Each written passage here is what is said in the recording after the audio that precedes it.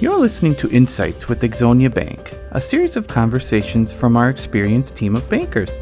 Today's host is Dan Westrup, Chairman and CEO of Exonia Bank, and he will be talking with Ryan Dietrich, Senior Vice President and Chief Market Strategist of LPL Financial. They will be providing an economic update that focuses on where we are in the business cycle, as well as where it could be headed in 2021. I'm happy to introduce Dan and Ryan.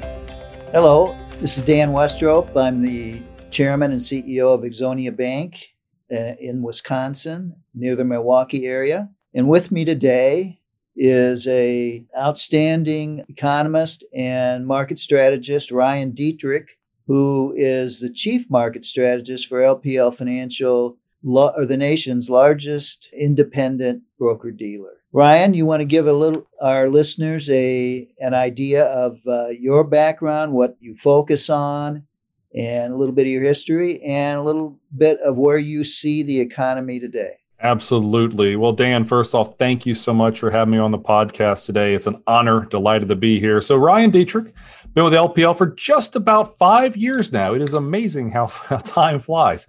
I'm the chief market strategist. So my job, I work on a 30-person research team. We manage tens of billions of dollars for our LPL advisors. But as a market strategist, you get to do fun stuff, right? I get to go on TV. I get to travel when we get to travel again to present to clients, talk about what we're seeing from the Fed, what we're seeing from the economy, what earnings looking like, stocks, bonds, all that stuff. And I love that stuff. And I as we'll discuss here in the rest of this podcast, I love kind of looking at the past to potentially get a sign where the future will be. Churchill said, the further into the past we look, the further out into the future we might see. And that's one quote that I've always loved. I love to look at kind of what happened before that might happen again. And it never plays out exactly. Let's get that very clear. But still, I love to do that. So Dan, where are we in the world, right? Well, fortunately, we think the recession is over. We had one of the most vicious recessions we've ever seen in our country's history. Fastest bear market, fastest 30% correction ever. Think about how the economy works, or how a car works. I'm sorry. You can pump the brakes, slam the brakes, or hit a tree. Our economy hit a tree. Now we've slowly started to open back up, and again, we think the recession's probably over. And if you consider the fact that you tend to have years of economic growth, if this current expansion is maybe just a couple months old, honestly, there still could be a lot to go, but it's not going to be easy. I mean, there are parts of the economy that have come back and parts that weren't even impacted, honestly, by the recession, or they were for like a week or two. But there are some other parts of services industry, some of those hard hit areas that are just going to be just take so long to come back from. But from an equities point of view, so stock market point of view, the stock market's at new highs almost as we speak. All right. And the stock market's one of the best forward-looking indicators we have for how the economy is going to do. Stock market tends to lead the economy 6 to 9 months approximately.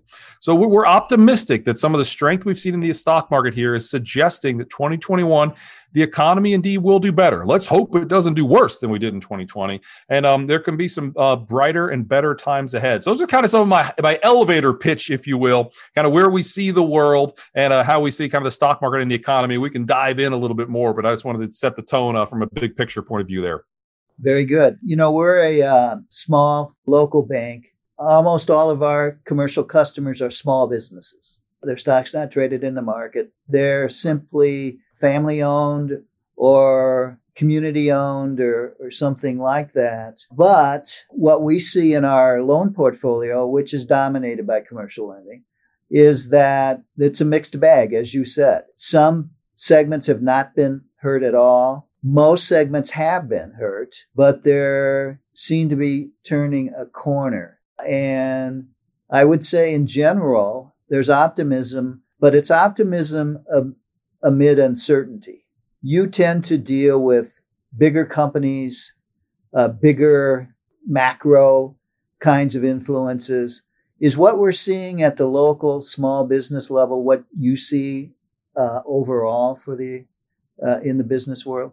It really is, Dan. I mean, there's almost, you could say, a tale of two cities, right? I mean, there's the haves and have-nots that we've seen. This is what's made so many people upset about, this economic recovery, which has been doing okay, but not coming nearly as much as we want, with the stock market near all-time highs. It's kind of like people feel like they're getting left out. And we've seen that before. But you mentioned, kind of small businesses.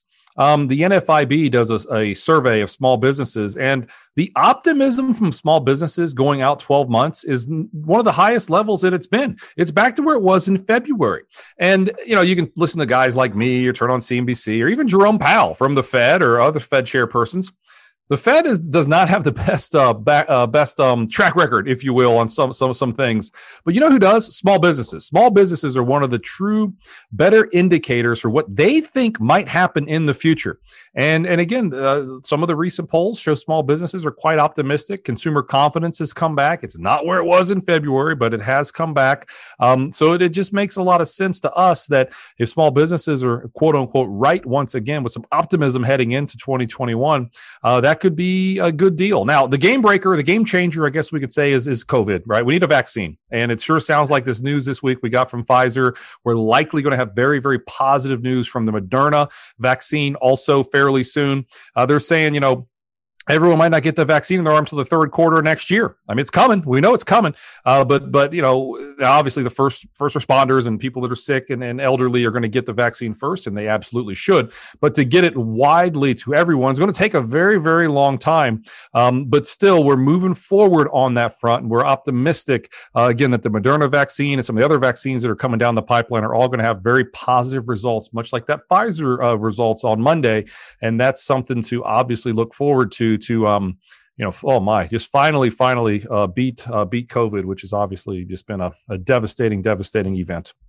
Well, Ryan, perhaps the hope of a vaccine is a vaccine in some ways, because people, many of us in the Midwest anyway, are deep into a second wave or third wave. I don't know. It depends on who you listen to, of worsening numbers of positive cases of COVID, hospitalizations that are up, deaths are increasing again. And in some of the areas of the country already went through it and are not experiencing that right now. But the question is, will they? So I think if we get to the point where we're administering vaccines, even if people are not receiving it yet, isn't that going to spur more business, more spending, all the things that we need to continue to have a positive economy? Yeah, we think so. I guess what some people call animal spirits, right? When things start to improve or look like they're going to improve, you go out and spend a little bit of money. And that's the truth. And my mom is stage 4 breast cancer, and she's not doing all that great. So she is literally staying inside, and it's like I'm out with my kids, not just running around, wear a mask and be safe. But, there are people that are impacted by this that have to be so very careful. So let's hope someone like her is one of the first to get this vaccine. But clearly with the hope of not hope, hope's not a strategy, but the realization that that vaccines are coming are really going to help open things up. And it is animal spirits. I mean, there's a reason economists have talked about that. Just, if you look at Monday, I mean, some of those cruise ships obviously had huge moves on Monday. It's like, oh, well, maybe people will be taking a cruise a little sooner than they thought with the good news. There are actually websites that keep track of when will there be a vaccine. Last week or so, they didn't expect a vaccine before the first half of this year, at least to be widely spread. Now, after the news we just had, it's widely assumed by the first quarter we're probably going to have a vaccine in all likelihood here that we can obviously start to use. So those are some big things, and it's coming down to science, and science is going to beat this. First responders and people have to beat it, but science has to help us beat this also, and that's one positive to kind of where we are. We think here that we will beat it, and the better times are coming ahead. Absolutely. The recession that we went through or are going through, I think wouldn't have been a recession without the COVID. At least it would appear. I don't think we were headed for a recession pre-COVID. So there's a definite correlation there. But I want to ask you something. It appears to me that some fundamentals like consumer spending and things like that have hung in there. I know savings bank deposits are up. A banker like me notices those kinds of things. Bank deposits are up. Now, I don't know if What would cause that? There's been high unemployment, but yet there was some stimulus money, and that money has not been wantonly spent, it would appear, from looking at bank deposits. So spending kind of hung in there, savings kind of hung in there, despite all of what we've seen go on. How do you explain that? That's a tough one to explain because this is not your average recession. I know that makes sense, but you're right. Look, you guys, I know you pay attention to this in the world of banking. Credit scores, if according to FICO, people's credit scores are an all-time high. Credit card debt is down during this recession. Debt is down during this recession. I mean, millions of people have lost their jobs, and it's been impacted so many people. At the same time, this is a very unique situation where we saw COVID come in March. A lot of people didn't lose their jobs, fortunately. But what they do, they kind of hunkered down. They stayed inside. You didn't go buy the expensive dinner at the steakhouse. You stayed home. You saved some money. You paid down some debt.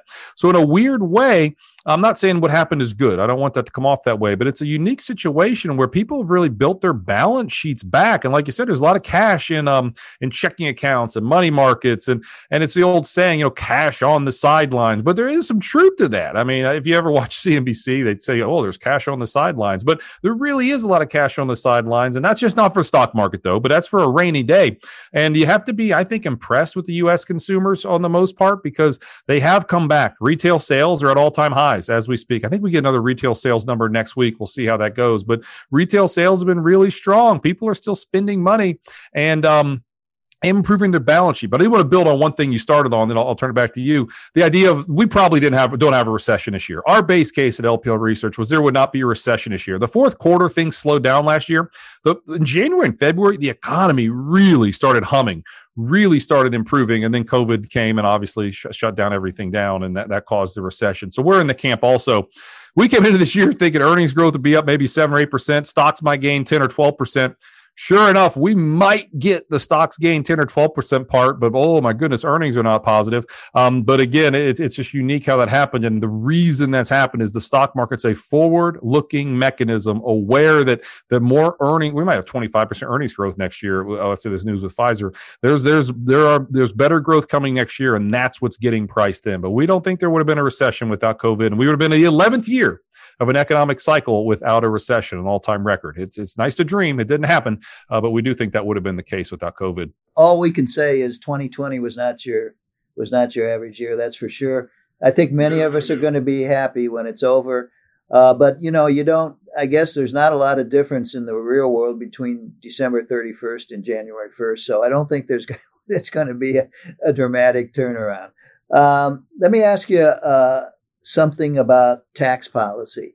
You have some keen insights into this, and I'd like to explore them with you.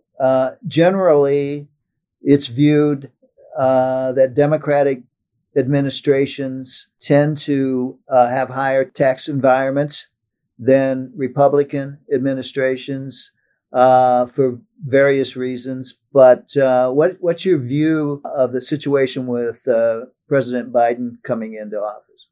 We assume anyway.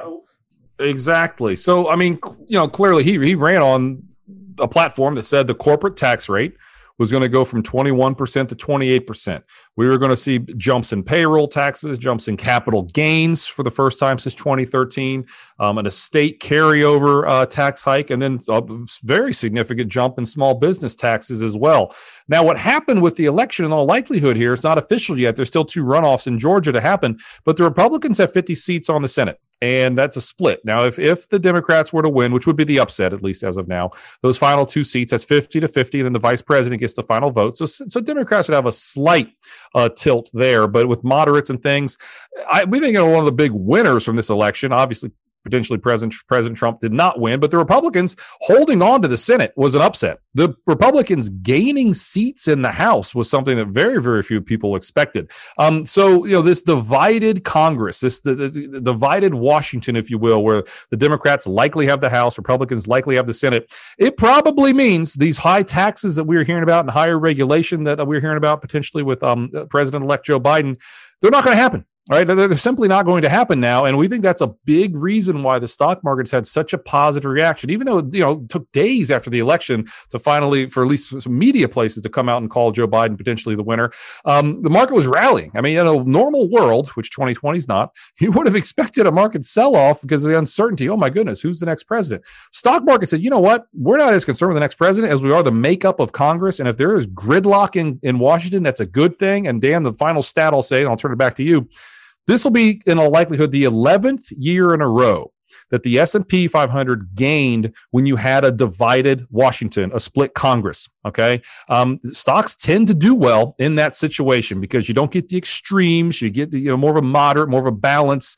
And Wall Street tends to like that. And we think that's a big reason why stocks have rallied so much. Now, we're going to have this runoff in Georgia. I think it's January 4th or 5th. I forget exactly. That could throw a little wrench in things if Democrats win both seats. But as of now, the Republicans are expected to win one seat by 66%. Or 66%, or 66% chance of winning it, and a 68% chance on the other. So it's widely assumed. And by the way, this is interesting.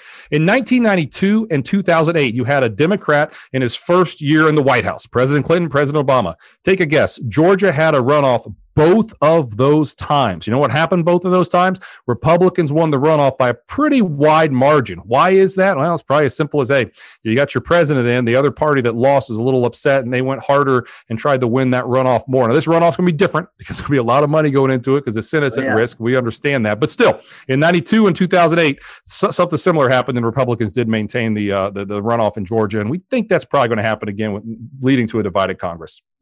Well, my understanding is there was a lot of money spent on congressional races this year, a lot, by the Democrats. And it shows that money alone probably isn't the answer for some of these situations. The Republicans actually won some seats in the House after it was assumed that they would suffer further losses. But I think there's a lot in Georgia, for instance. I'm somewhat familiar with Georgia, but I think it's going to be so intense because this split between the president and the House versus the Senate is going to be so important to some of the policies that the new president would like to put in place. How do you see that? Yeah, I'll just go. I live in South Carolina. Okay, I'm in Fort Mill, South Carolina, just south of Charlotte. And Jamie Harrison, I mean, this is what you're talking about, the money. I mean, he had a record amount of money put. And I can tell you one thing. There were a lot of Jamie Harrison signs around my neighborhood and all over the place, and obviously he did not win. I'm not saying it was bad money spent. I don't want to come off like that, but still, there's a lot of money that had been spent, and it didn't quite go the way I guess some people expected. And that's I'm right in the middle of one of those seats that were expected to flip to Democrats, and obviously did not. But it comes down to the Senate again, right? Mitch McConnell, if the Republicans have control of the Senate, he has a say in potentially some of the cabinet members that are going to be picked. So it's an interesting situation where we really still are waiting on Georgia and kind of the way things shake out in January. But the reality is, hey, Joe Biden, it's his cabinet. He gets to pick them. You got to vet them out by different people, but it probably is going to go a little more liberal. The ones that people are obviously talking about, some of the more extreme to the left. I don't think he's going to quite go that to the extreme far left. Now, the progressives obviously want him to go that route. So he's got some interesting decisions right now. Does he want to side with the more extreme progressives to the left, or want to go more moderate? Obviously, like he is. Those are going to be some interesting situations to see what he does. But the reality is he probably will pick someone that has ties to Wall Street. That's historically been what we've seen, at least with Treasury secretaries in the past. So wouldn't be too surprised if he kind of stuck that route, someone a little more moderate, at least for this particular role. But there's a lot of roles he's got to fill in his cabinet. And, again, I guess what we're interested in is how extreme on the progressive side he wants to go with some of those very valuable seats that he's going to give to someone.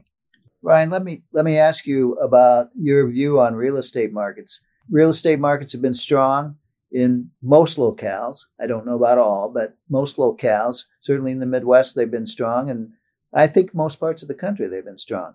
Interest rates probably have something to do with that. But how do you see real estate markets going forward? Yeah, well, I mean, if the economy continues to improve and open up like we think it's likely going to, like we talked about earlier, I mean, real estate is a strong area and it continues to be strong. And absolutely, the historically low rates with mortgage refis and mortgages makes sense. And even adding debt when rates are low. People talk about the U.S. government. We think there's going to be a major infrastructure play next year, and we would have said that no matter who won the presidency. And again, when rates are low, it makes sense to kind of lock things in. That's what our country did in the early '50s when we had low rates like this and did a major infrastructure plan. So there's potential drivers there. But back to real estate, I mean, the housing data that we've seen and some of the things that we've seen are just truly historic. I mean, just record spikes. And if you have a friend who's a realtor, they are just slammed and they're busy. It's just amazing. So that's one positive. And this is one of the first recession, or it is. This is the first recession we've ever seen, and at least in our country's history, where the housing prices didn't budge. Usually housing prices go down in a recession. That's just how it is. It just makes sense, right? Housing prices go down. People aren't buying houses.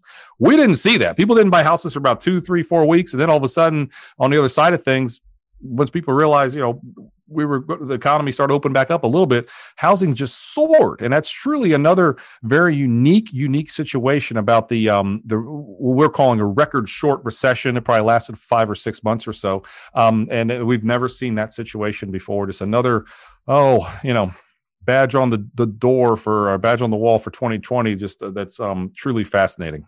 One of the things I wanted to ask you about, Ryan, was spending under the new administration. They have some wants, and I don't think much of their wants are totally partisan at all.